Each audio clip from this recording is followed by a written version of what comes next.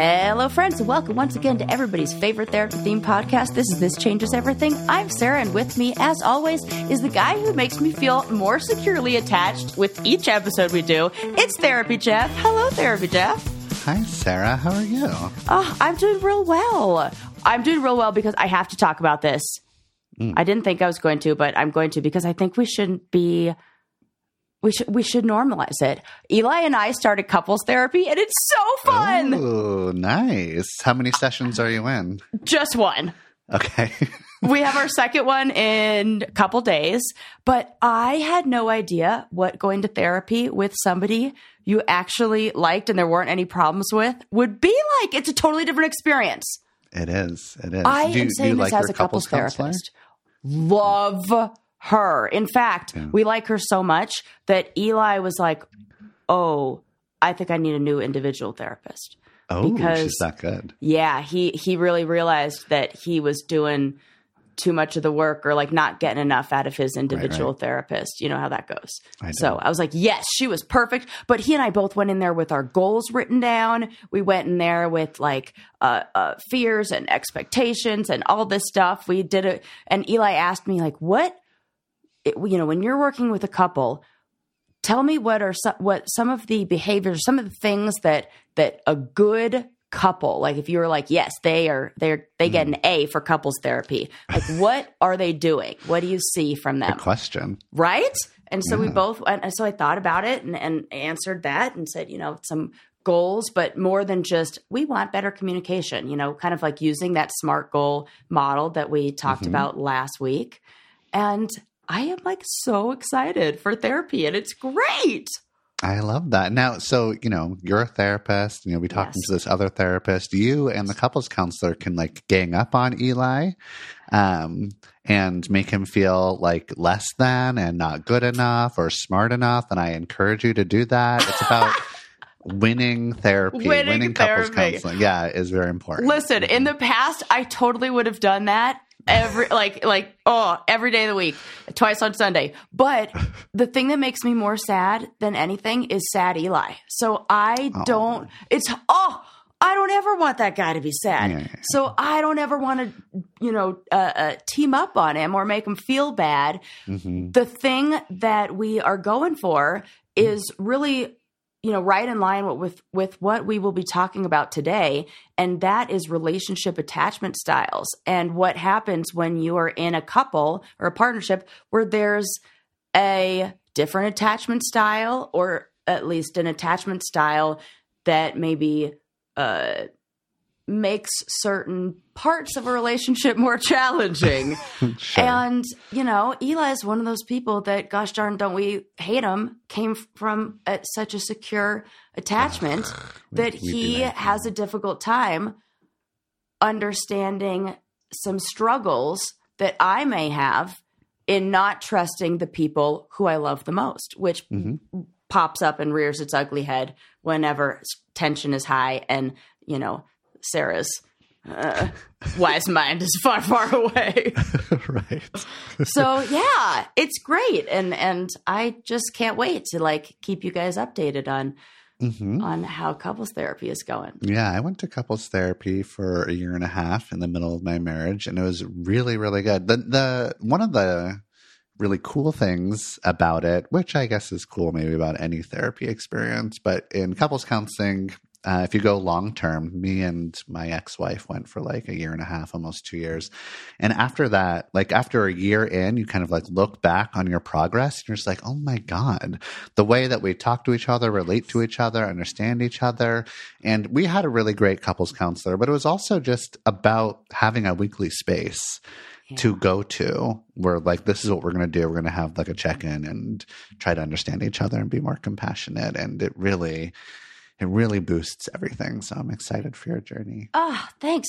One of the things that's like, this is one of those, I say with regard to therapy, like you can't tickle yourself. Like you can't do it to yourself. Like you can't, no matter how therapists always need a therapist, you always need somebody else to tell you these things. And then all of a sudden it's like, duh, I knew that.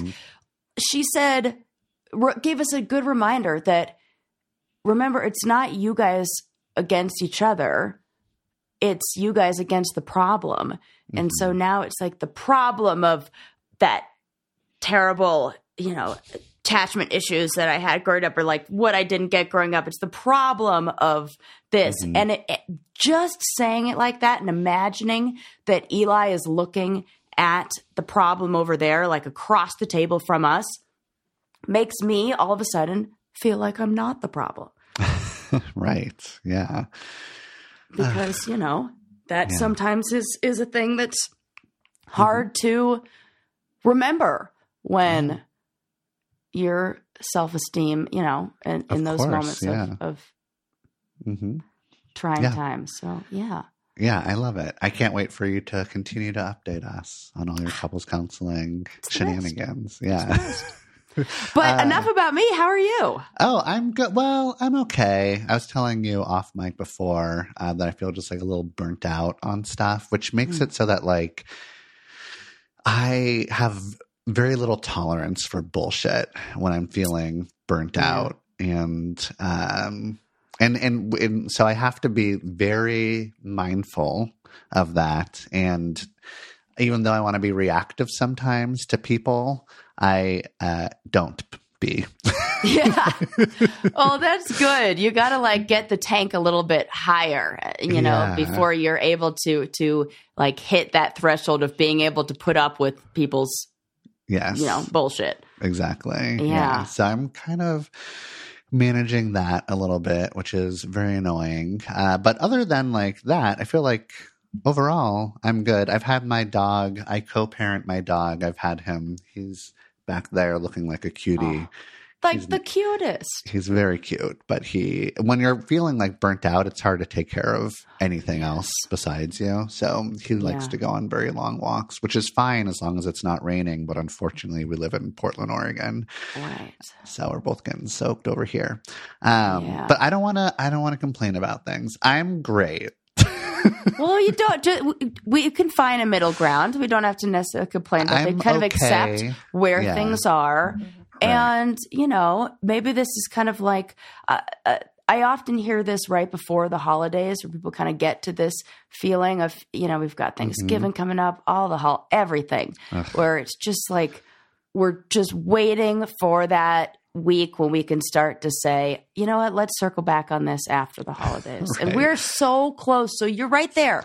So close. Right there. So we're just going to get through and, talk about other people's problems for a bit. Exactly. Yeah. We'll have a lot more to say about holiday stuff next week when we do a holiday episode. But before we get into this one, we'd like to let all of our listeners know that if you'd like to be featured on the podcast, please call Gunther and Rice at 313-338-8828 and leave us a voicemail. And we want your voicemails to be, connected to the topics that we're going to talk about in the future. So here's some future things that we're probably going to talk about.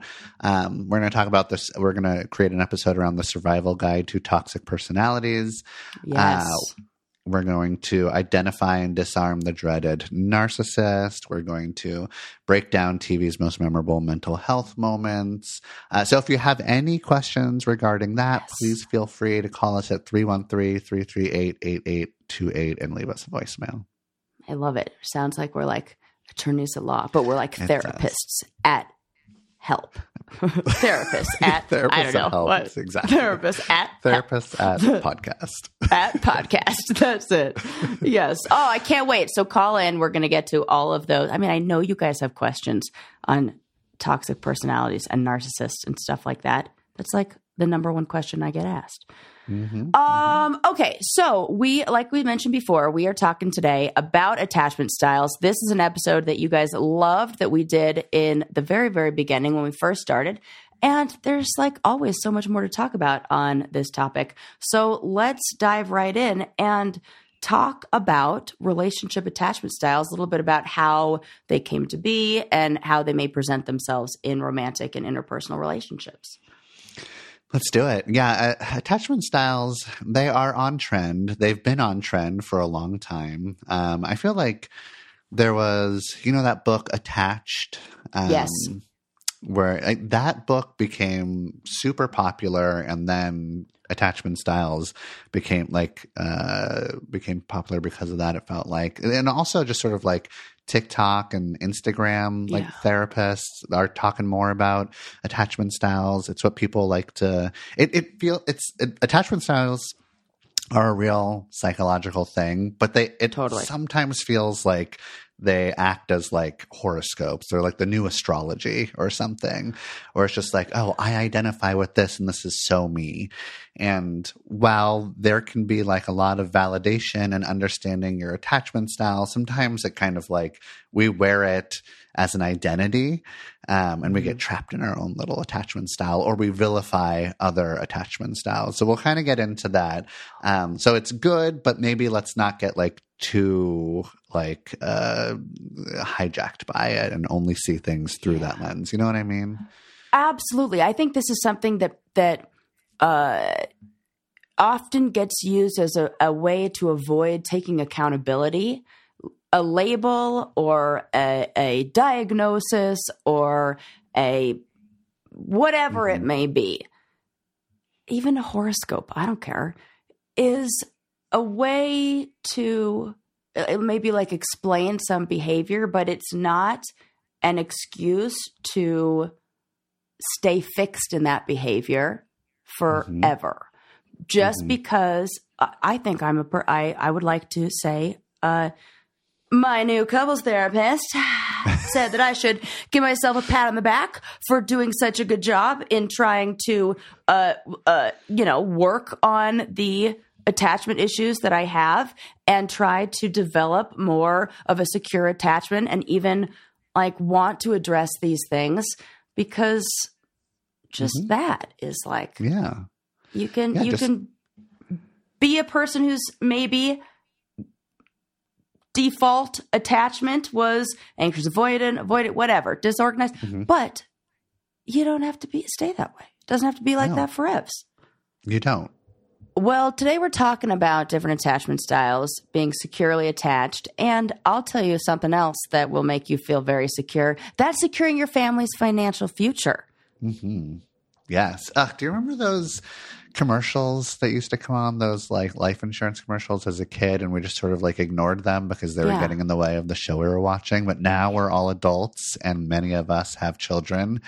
And it's the responsible, secure thing to do to get affordable term life insurance policy. And you can get it in less than 10 minutes from Fabric. You can go from start to covered very quickly with no health exam required.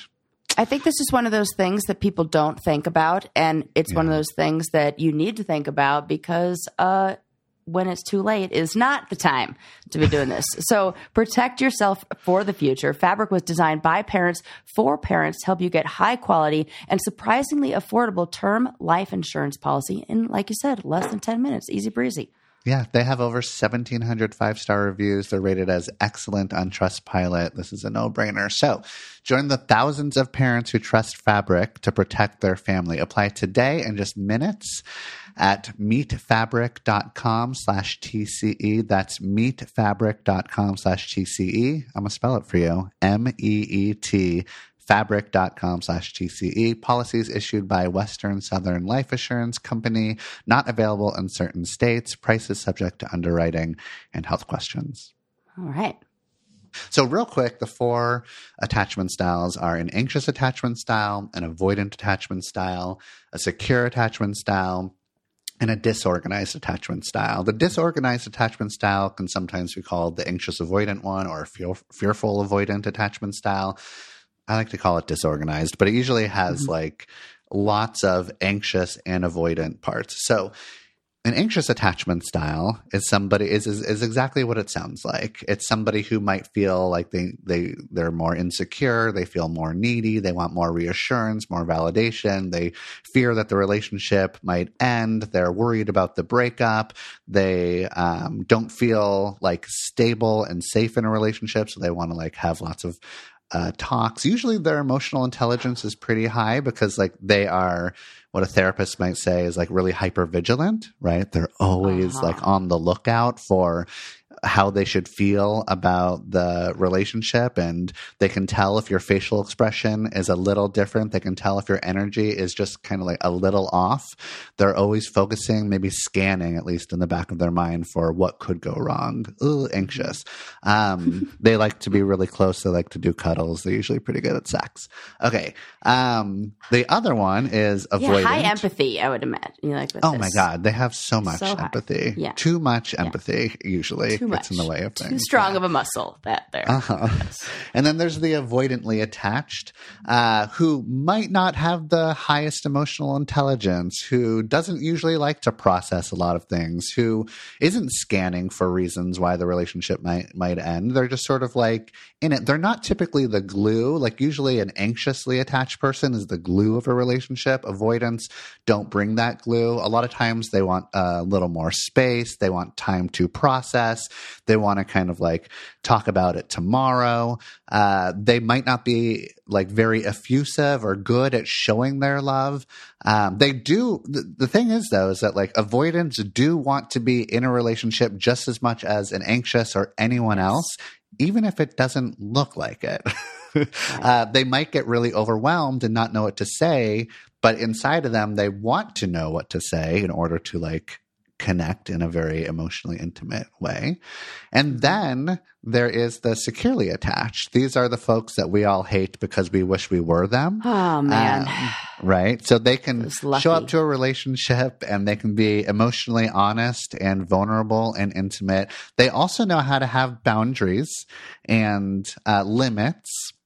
They know how to show up and ask for space when they need it. So they typically are a pretty balanced person in a relationship. They're caring, they're sensitive, they're understanding. They value their independence and also the relationship, right?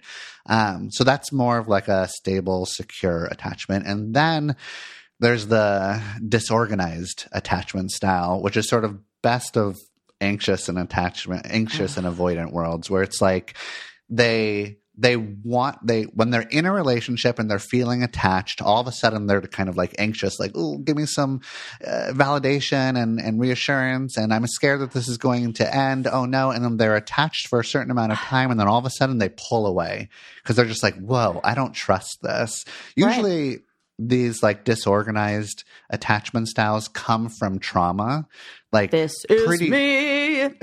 Pretty severe trauma with a capital T trauma, where they just, when they grew up, they didn't trust their primary attachment figures or the people that were closest to them. They wanted to, because we want to trust our primary attachment figures. In order to survive as babies, we would die if we didn't trust. But we've been hurt or we've been abused or assaulted or something. And because of that, there's a part of us that like doesn't actually trust them. So we want to, and then we don't, and then we want to. It's a bit of a roller coaster sometimes. So I just sort of steamrolled you, Sarah. But no, I love it. It's like that is such a good explanation, and just like yes, ugh, yes, like that is it. It is so difficult that the desire to.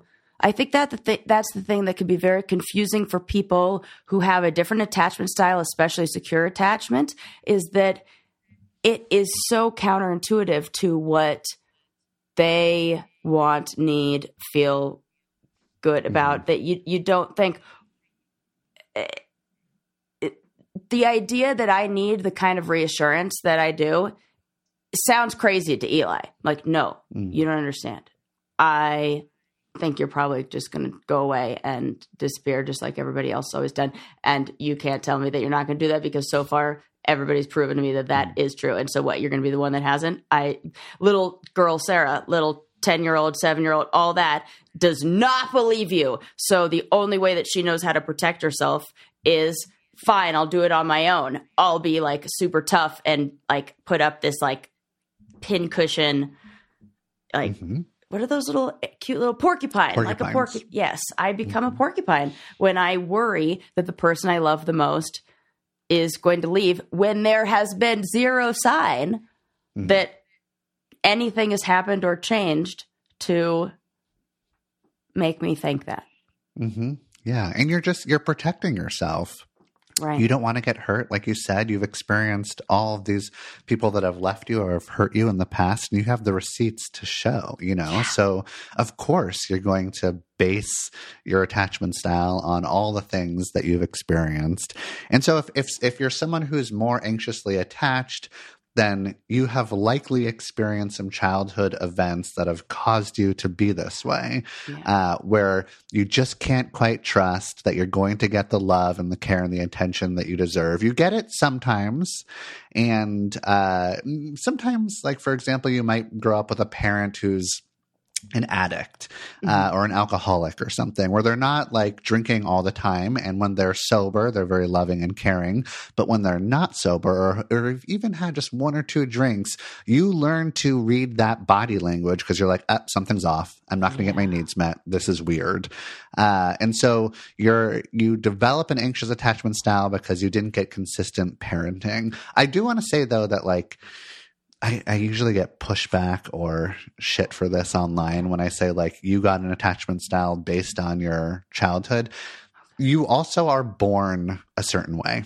Okay, so this is the questions that I had next. Yeah. All right. Your genetics and DNA, one of the things that we're born with is our temperament. And so sometimes we're like easy to warm up, slow to warm up, safe, secure, whatever, and that's just sort of like day one, we're alive. As soon as my brother was born, my mom was like, this one is going to take some comfort, different kind of comforting. Right. This one does not soothe in the same way the other ones do. Yes, exactly. So there's that too. It's not just childhood stuff. And if you're avoidant, you most likely grew up in an environment where you learned that your emotional needs were not going to be met most of the time or any of the time possibly. And so you're just like, okay, I'm going to shut off everything emotionally and I'm going to take care of myself by kind of like tuning out, doing my own thing, not counting on parents or caregivers. One of the interesting things is that this isn't true every single time, but when I ask a new client that comes in to tell me about their childhood and they say, actually, I don't remember anything from my childhood, chances are you're avoidant. Yeah. You have an avoidant attachment style because you learned that you had to just sort of tune out. Mm-hmm. And when you tune out, you don't remember things. And all of a sudden you grow up as an adult. There's not much there. You don't have much of your attachment style is mostly avoidant. So it's a way to survive. We understand this. And we don't want to like vilify avoidantly attached people, even though it's really easy to do that because they're the ones that are like not able to show up to the relationship emotionally sometimes. But if you look at the bottom line of everybody wanting the same thing, which is connection and love and validation and security, then you can see that with I don't know, through like a different lens. You could see that as what it is, which is just somebody who doesn't know how to say, I need you. Mm-hmm. Yeah. And that to me is like, oh, that's sad. Okay, well, let's take a quick time out and talk about one of my favorite sponsors. It is gift giving season, and I love giving gifts. That is my, what do they call it? Love language. Yes. Mm-hmm. I am like a gift giver and I love receiving gifts, but some people are super, super hard to shop for. And I have the place to go to where you can get something for, no joke, every single person on your list. It's Uncommon Goods. Have you heard of Uncommon Goods before? I actually haven't. I'm just now learning about Uncommon Goods. I went on the website to look through their products. It is out of this world. Every single thing, like the most fun stuff, when you're like ever at my house and you come over and you're like, oh my gosh, this is so cool. Where'd you get that? The answer is always going to be Uncommon Goods. These are products that are high quality, often from like local small artisans. Like you cannot find these anywhere else. One of my personal favorites, a ceramic berry bowl that you put in your fridge and it helps, like you wash your berries with it, but it's also super cute and it's like crafty and stylish. Oh, I love it. Yeah, I actually got some really cute bowls for my dog for his food and his water, and it's really the reason I like Uncommon Goods is because it's just like it's not some cliche typical gift that everyone's going to get everyone. Right. So to get 15% off your next gift, go to uncommongoods.com/TCE. That is uncommongoods.com/TCE for 15% off. Do not miss out on this limited time offer. Uncommon Goods, we're all out of the ordinary. You know, I have a question about, like you said, like parenting styles and what a child received. Are there, you know, we talked a little bit about certain behaviors and certain kind of parenting that will likely result in these kind of attachment styles. But can you see different attachment styles with the same parents, like across, you know, from different siblings? Yeah. You can. And part of that has to do with like what you just mentioned with your brother. Like you come into this world differently and need different type of care, right? So for example, like, hug me, never put me down ever, and don't ever leave my side. My brother's like, get away. Yes. Back up. My sister is like a very performative, like I want to be in the spotlight. I'm going to like put on a lot of skits and I need everyone to clap for me. And my parents are very good at doing that. And for me, I just wanted people to be quiet and be next to me and play Legos or play video games and not talk very much. I just sort of like wanted your presence there. And if a parent is good at like being an audience member and clapping for their child, but they're not very good at like that, like, I'm just going to get down on the floor with you and be sweet and cute and silent and build things with you.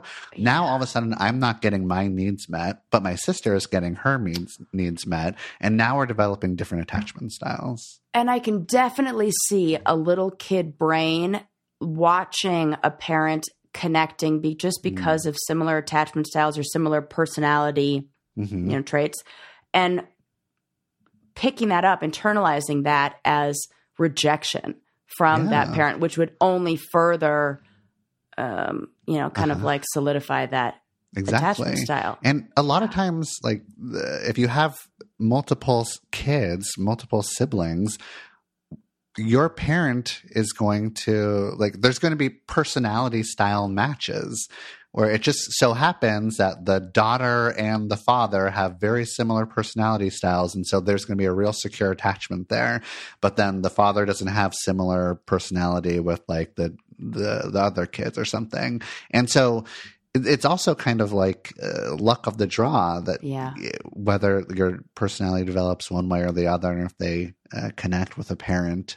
So yeah, there's, and it's, and also, you know, I grew up with a big sister in the house that had a really different energy. My sister grew up with a little annoying brother in the house that had a very different energy for her. So we had very different environments, even though we grew up in the same setting. You know what I mean? Yes. And it's going to affect our attachment styles. Yes. That is so funny. I got together with somebody who might as well be a youngest child. He's like second to youngest of 5. And man, it's little brother energy sometimes. I'm like, stop doing that. You're like a little brother. That's my candy. Ask before you take a bite. Yeah. I really am. And I'm like a big sister. I have to stop that. Yeah, that comes out. There's also, you might be wondering, like, what does a parent need to do in order to create a secure attachment style? Yes. The parents that are thinking about that and are worried about that and are thoughtful about like, how do I create a secure attachment style? You're already doing it. You're already good. Isn't that funny? I'd say to any parent who goes, I don't know if I'm a good mom. I go, oh, you worry about that? You're great. Already ahead of because it's usually the ones who are like, I have nothing to change. I am perfect. Where I'm like, can't wait to see your kids in therapy in however many years. Yeah. So all the parents that are like, I think listening and validating and creating space for the emotion that you see from your child, not assuming you know their emotions or not dictating or not allowing your emotions to spill over and then make them responsible for them or then, you know, change their emotions, being everybody regulating their own emotions and then, you know, creating that space for kids to have and experience their own. It is what does it is. Yeah, exactly. Like, you're good. Oh, you're sad? Yeah. it's sometimes we're sad. Mm-hmm. I'll give you something to be sad about, or any of those. It's most of it is about validating your kid's emotional experience, holding space for it, being interested in it. A lot of times kids don't know how to express their emotions verbally. So the parent needs to be like, oh, it looks like you are angry. It looks like you're frustrated. Tell me more about that. I get that's why you're acting this way. We're just like educating them, almost like doing psychoeducation. This is the feeling that you're feeling, and it's okay that you're feeling that way. Let's go ahead and feel it. How can we start feeling something else? I'm here for you on this journey. I'm just curious, I love that. I was a nanny for 2 little boys, and their mom had a faces magnet, like this magnet that was on the refrigerator that had all the different expressions. Mm-hmm. And then it had another little picture frame over it that you can move. Mm-hmm. And I think that is such a great way to introduce emotions and talk about, so much of even what I do with adults is labeling different emotions. Like, is this nervous or is it excited? Is this I hate this or it makes me uncomfortable? Like, what is the feeling? And when we're able to really like identify and label our feelings, then we can manage them and we can say, like, I know how to deal with that emotion. Mm-hmm. It doesn't feel so overwhelming. Then, I'm just feeling a lot. Like, I don't know how to deal with a lot, but I do know how to deal with, disappointment. Mm-hmm. Yeah. Or do I? I don't know. Does anybody? Well, like, you have a better chance. You have a better chance. You can go to the a la carte menu. And that's kind of what I talked to clients about. Is like creating with each emotion this like a la carte menu of what can we order? What can we do to satisfy this like feeling in the moment? Tend to this feeling in the moment. Yeah. A lot of questions I get when I talk about attachment styles is, how can I tell if my new date or if my partner has a specific attachment style? Yes. And it's tricky because a lot of times when you're just starting out dating somebody, you're kind of on your best behavior, right? It's the honeymoon period. You're falling in love. You both want to spend a ton of time together. The red flags might be there, but you're not focusing on them. It's like the mutual positive projection stage, right? So you're not like showing all the different sides. You might not be feeling super insecure in the relationship, and it's all very novel and exciting. But you can sometimes get a little peek into what their attachment style is when things go sideways or plans don't work out or there's a miscommunication. So there's always going to be some sort of like little miscommunication at the beginning. How do they respond to the slight miscommunication? Are they just sort of there and curious and interested? Like, I don't think we got each other. What's going on? Yes. That might be more of a secure way to respond. If they're anxious, obviously they're going to be like, oh no, what's going on? I can't, do you hate me? Are we done? Like, is this it? Where they're just sort of like overwhelming and flood you with questions, right? A more avoidantly attached person just might be like, and do that sort of like Homer Simpson into the bushes, just fade away, or like don't talk about it. Or don't talk about it. Man, I was in a relationship with somebody for like a year plus, more than that, like 2 years, the whole pandemic, where I was like, I thought we were good. Really, he was just totally avoidant and like conflict avoidant, didn't talk about anything, like, and then just fades away, disappears. Like, oh my God. Cause like get to the point, like that's as much as he could take of not talking about it before he had to take action. Okay, well, we love answering all of your questions, but we know some questions are super personal and maybe they're even embarrassing to talk about, and you want to do it like safely from the comfort of your own home. We have a wonderful, wonderful sponsor to share with you. It's called Beducated, and this is like your online how-to course, guide, classes, 101, you name it, on everything sexual under the sun. Do you want to know about kink and BDSM? They have a course on that. Do you want to know about libido and desire, or pleasing a vulva, or pleasing a penis, or even erotic dancing? There are courses led by like professional instructors. This is like shame-free, educational, and safe. Hundreds of courses on sex and relationships led by the world's top experts. I love it. I love it too. There's so many videos that you get to watch of actual people doing the sexy things with like lots of different types of people and diverse bodies, naked bodies. You get to see all the parts so that you just like get the exact info that you want. If you want to learn about like what you should do if someone's sitting on your face or how to do butt stuff, it's all there, right, Sarah? That's right. I love it. Mm-hmm.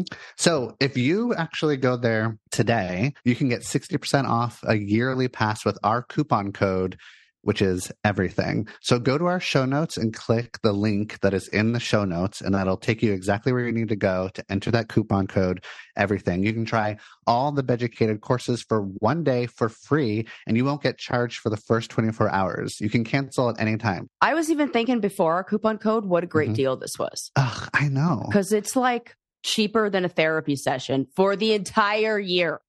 Exactly. It's no risk with the 14-day money-back guarantee. You get to invest in your love life and join Beducated now for just $6.66 per month. And you can get access to a vast variety of 100 plus online courses from the world's top experts. By the way, you can also gift your loved ones a personalized Beducated gift card, which we encourage you to do. Yeah, they're not getting the hint. Just give them the gift card. Yeah, exactly. You're going to have so much fun when you do this. Yes. Yeah, sometimes these things are hard to see in the beginning. I think there are questions you can ask about how their family, maybe to get a peek at the attachment styles that they had growing up. And then you can also ask questions to see how they've addressed those in their adult life so that we're avoiding maybe a codependent relationship or a trauma bonding relationship or something like that. But asking questions about, what happened when you got in trouble when you were little, or how did your parents make you feel better when you were sad? Mm-hmm. How did your parents respond when you had a bad day, or when people can usually remember a moment where they had that like freak out, Mm-hmm. Yeah, for me, it was not getting invited to somebody's birthday party, and I had a full-blown meltdown. Oh, and it was like, why are you sad? I don't understand. Feel different. Yeah. Now I have to be huge and emotional and big emotional displays to make sure everybody knows how I'm feeling. Mm-hmm. Mm-hmm. Yeah, I get that.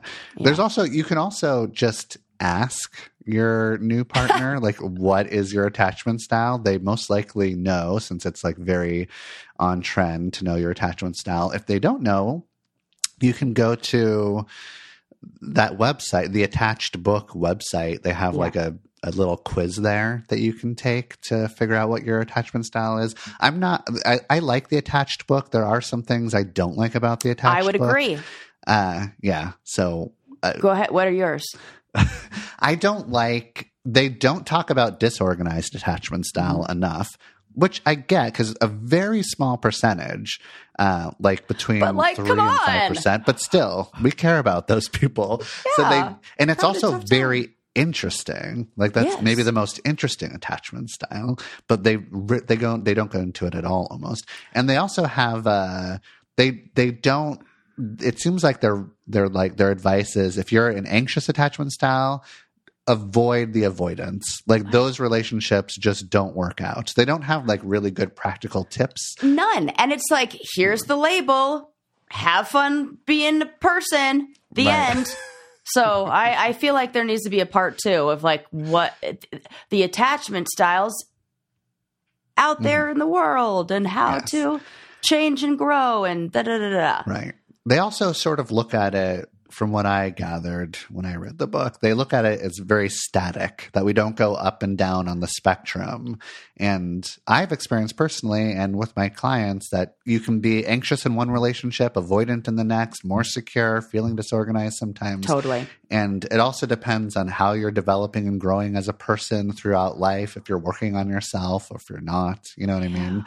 So absolutely. A big question I got is what steps can I take to develop a more secure relationship style?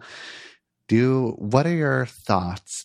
First of all, Sarah, do you think you can be secure if you're anxious or avoidant or disorganized? I think you can be secure, but in the same way, so there's this really great book called, I think it's called The Power of Habit. I can never remember who wrote it, but it talks about the science of developing a habit and how you could think of it as we have this like base blueprint, like whatever the first messaging, whatever the first blueprint that was formed is there. You can build another model on top of that, but in the same way, like I should say when stress is high, when there are a lot of external variables and different things like weighing on the person, the brain takes shortcuts and goes to the default blueprint. So if you are doing all the other things to support you living in this new, I kind of think of it as like an update on like a computer, like an update, and then like having like echoes of like the old, or like little glitches of like the old programming still like in there. I don't know how computers work, so I'm very loosey goosey with the metaphor, and this matrix in my mind.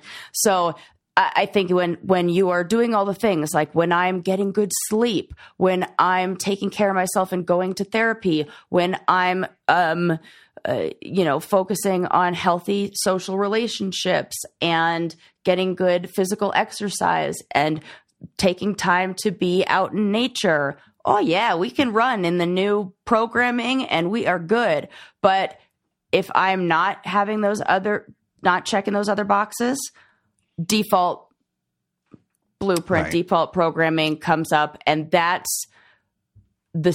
is exactly what brings me to therapy, to talk about, those things that come up there and how to respond to those, how to recognize when they're happening. Because often, especially with old triggers and things that are never really going to go away, when I'm like half asleep and somebody touches my foot, I'm always going to have a strong reaction. Like a trauma response. And, depending on how my partner reacts to me in those moments, the come down from that, where we're balancing like the sympathetic nervous system and the parasympathetic nervous system, can take 15 minutes, or bad reaction, it can take 6 hours, because now I'm like totally triggered. And so those kind of things I think are what, a person can do to, maybe not change their default system, but create a new one and kind of live more in the new programming. That was also long-winded and steamrolled answer.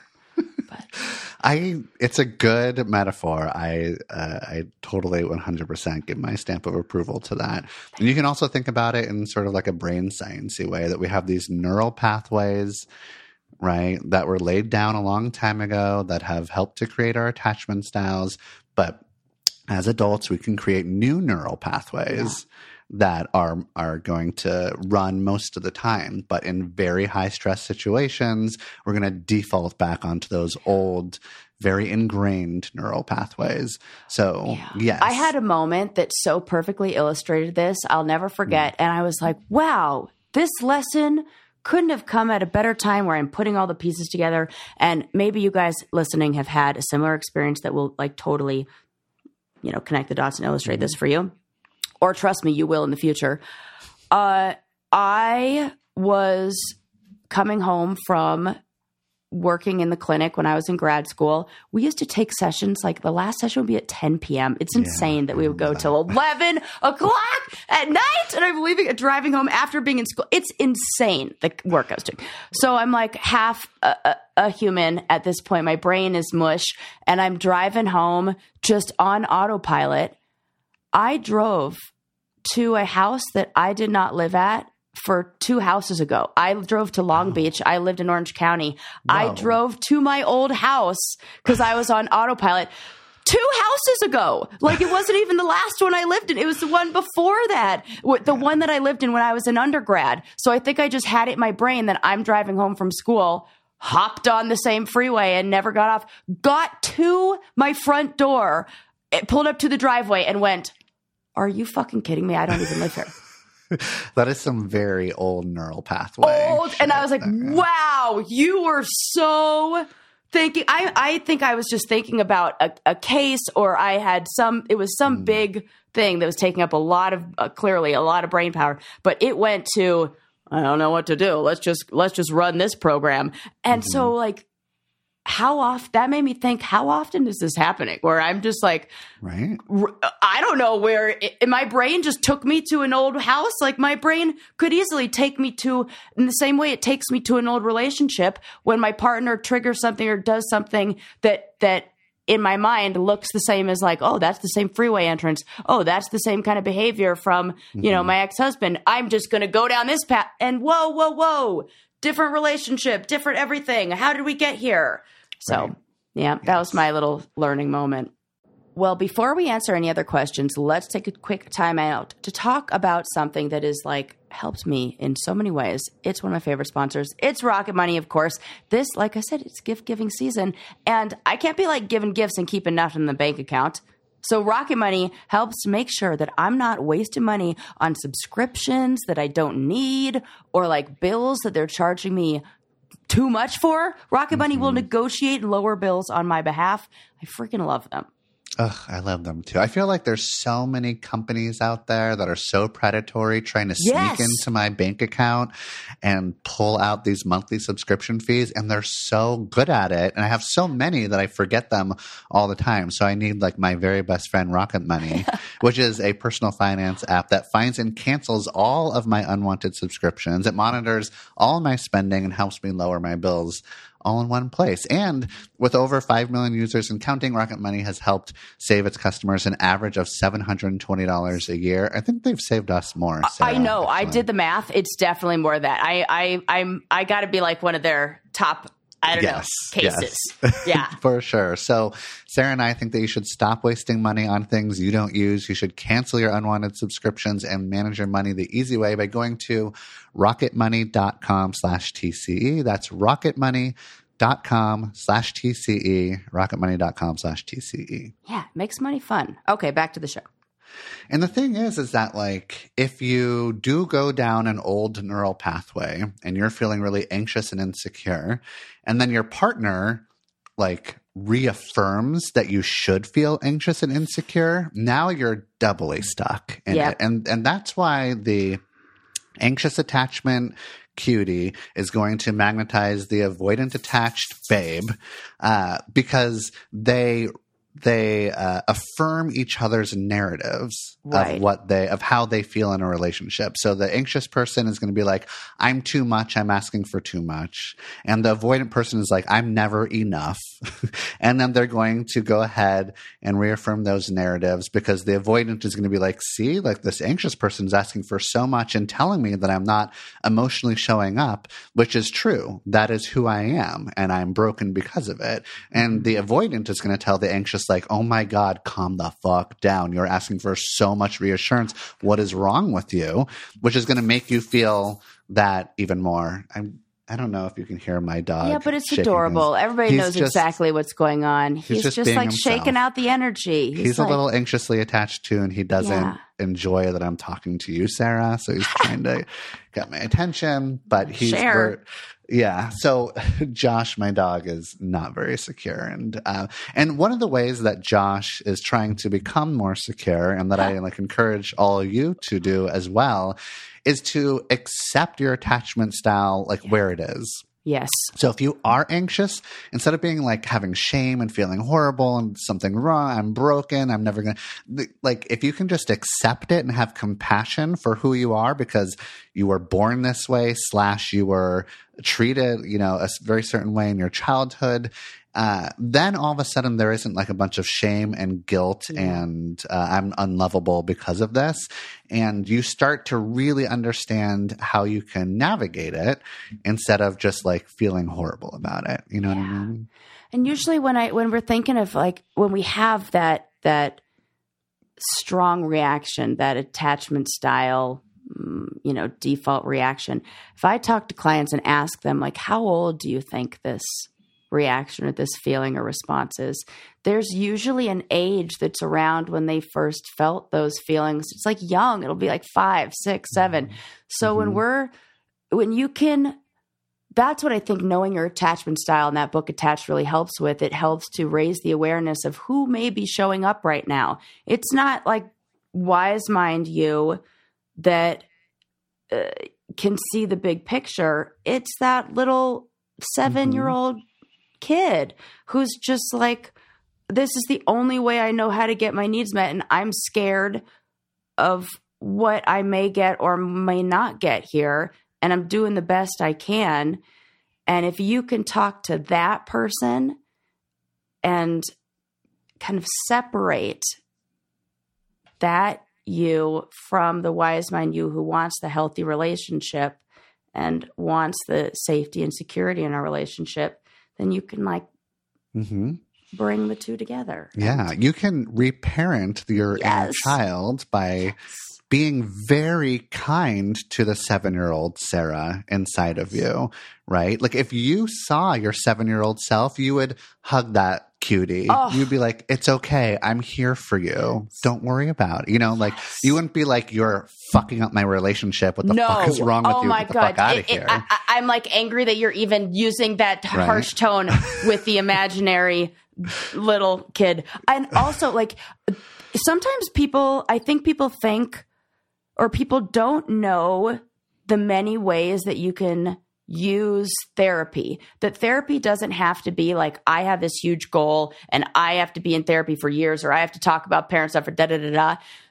Sometimes a therapist can be super helpful for something like a guided meditation to talk to your inner child. That is something I love doing with clients. If you're somebody who's like, I don't know how to do that, freaking hit me up. I will. I am always taking new clients and doing things like that. And like inner child work and doing a guided meditation where we are like reparenting that inner child. Oh, I love doing that. And that you could just like, it's like a custom guided meditation, Yeah, exactly. I love that. I even wouldn't be opposed to recording that and like giving it to clients too, a guided meditation. Yeah, because that's useful to play over and over and over. Super and just, useful. Yeah. We can do it for ourselves. Oh, I'm getting so many ideas. Look at this. Yeah. There's also a common question that I get asked is, okay, so first of all, why aren't there more securely attached people in the dating scene? And the reason typically is because they like match up with a partner and stay with them for a long time. So they're not going through breakups as often as someone who's like anxiously or avoidantly or disorganizedly attached. So if you do find one, grab onto them and do not let them go. That's why I am not letting this. Yeah. Woo! I got a good one. Yes. So there's that, but also, what if you are anxious and you have shacked up with an avoidant? Like, is there hope for you?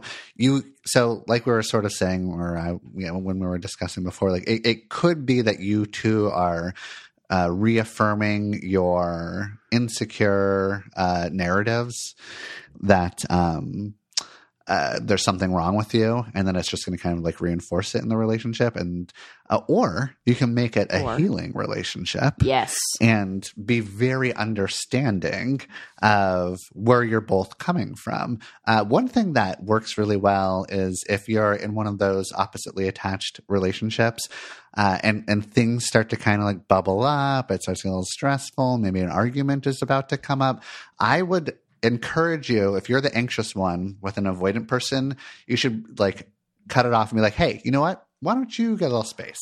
Yes. Like go ahead and lean into their attachment style and be like, it seems like you might get overwhelmed really quickly. Go get some space before you're triggered yourself too. Yeah. And if you're with an anxious person, be like, hey, it looks like you need to connect. I'm here for you right now. So understand each other's attachment styles and cater to them. Be like understanding and loving. You're going to also have to try to do something that feels uncomfortable to you. So if you're avoidant, it might be hard to have intense, intimate, emotional conversation sometimes. Try. Just fucking try. You know, one of my favorite tricks for people like that is have a conversation on either side of the wall. Like leave the door open and one person's in one room, one person's in the other. Something about taking eye contact and not feeling that pressure of another person right there. You guys just sit on, not the door shut, you got to hear, but you know what I mean? Like with the wall between you, it is very helpful when you feel that pressure and like you're being attacked or Yeah, exactly. and then you don't have to, if you're somebody who's maybe very reactive like me, great for a podcast, terrible for a argument where he's like, what? And I'm like, I literally didn't say anything, I just did big eyebrows.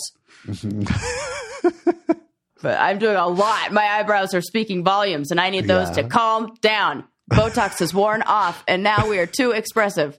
So sit on other sides of the wall. That's a good tip. That is a good tip. And if you can go into that relationship understanding that you're going to be challenged to grow, and that you love your person, you love all the things about them, and that it's not their fault that they have this specific attachment style, and that you're going to figure out ways to communicate so that you can both feel heard and both feel more secure in the relationship. And also take Sarah's lead and maybe go to a couples counselor. Yeah. You know, I like I say, when the sun is shining, fix the roof. Do not go when it is in the middle of the storm. And that at that point, we're just like throwing a tarp over and hoping for the best. This is like, okay, the sun is shining. Let's really get in there. Let's do some work.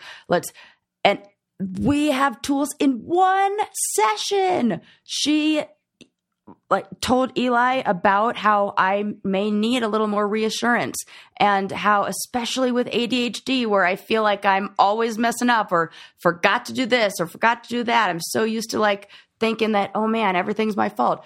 It was amazing how powerful him just saying, I love you. I'm never going anywhere. Like just randomly throughout the week has been. And I was like, that's it. All I need, one little catchphrase, like one little line. And I'm like, oh, like that little kid inside me that, you know, just so, all the things, all the feelings, like it feels so reassured and not anxious or avoidant. There's also, anxious. So if we want to be a little gendered about it, because it gets gendered, more women are given the anxious attachment style sort of label, and then more men are more avoidant. And I think that that's happening for a lot of reasons, but like societal sort of like Hollywood and movies, I think there's, especially in the 80s and 90s when I grew up, there was, and it still happens today, but there was sort of this man is doing his own thing. He doesn't need anybody, and that's what's attractive. He doesn't need to count on anyone or be emotional. If you're emotional, then you're unattractive, and nobody's going to want to be with you. So you should be an island. These are like the messages. It's sort of toxic masculinity, the patriarchy, right? That influence men to be closed off. And we think that that is an attractive thing to be. So it's not only our parents' childhood in our DNA, it's society, it's capitalism, patriarchy, school, movies, right? Yeah. How did this person solve their problems? They handled them themselves. The Lone Ranger, they're like, you know, it's like it's just one person by themselves. How does a woman solve it? Oh, damsel in distress. I be really dramatic and, you know, and then one of these Lone Rangers is going to come rescue me. Yeah, exactly. Yeah.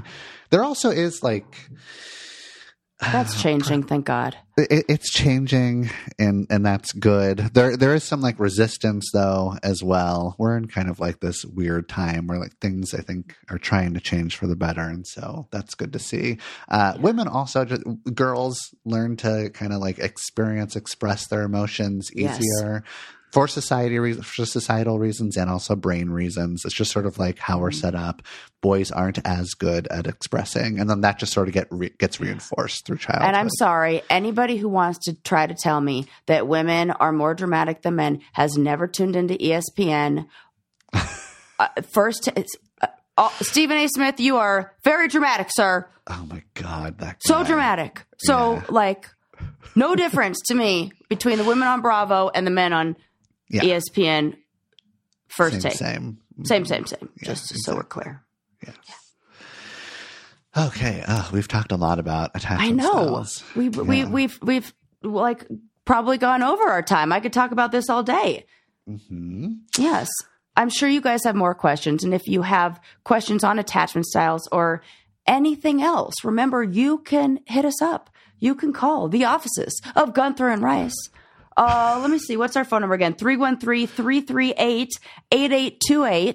We're going to be talking in the future about Survival Guide to Toxic Personalities, identifying and disarming the dreaded narcissist, and maybe some breaking down of TV's most memorable mental health moments. So if you guys have questions on these topics or want to call in and share, please do so.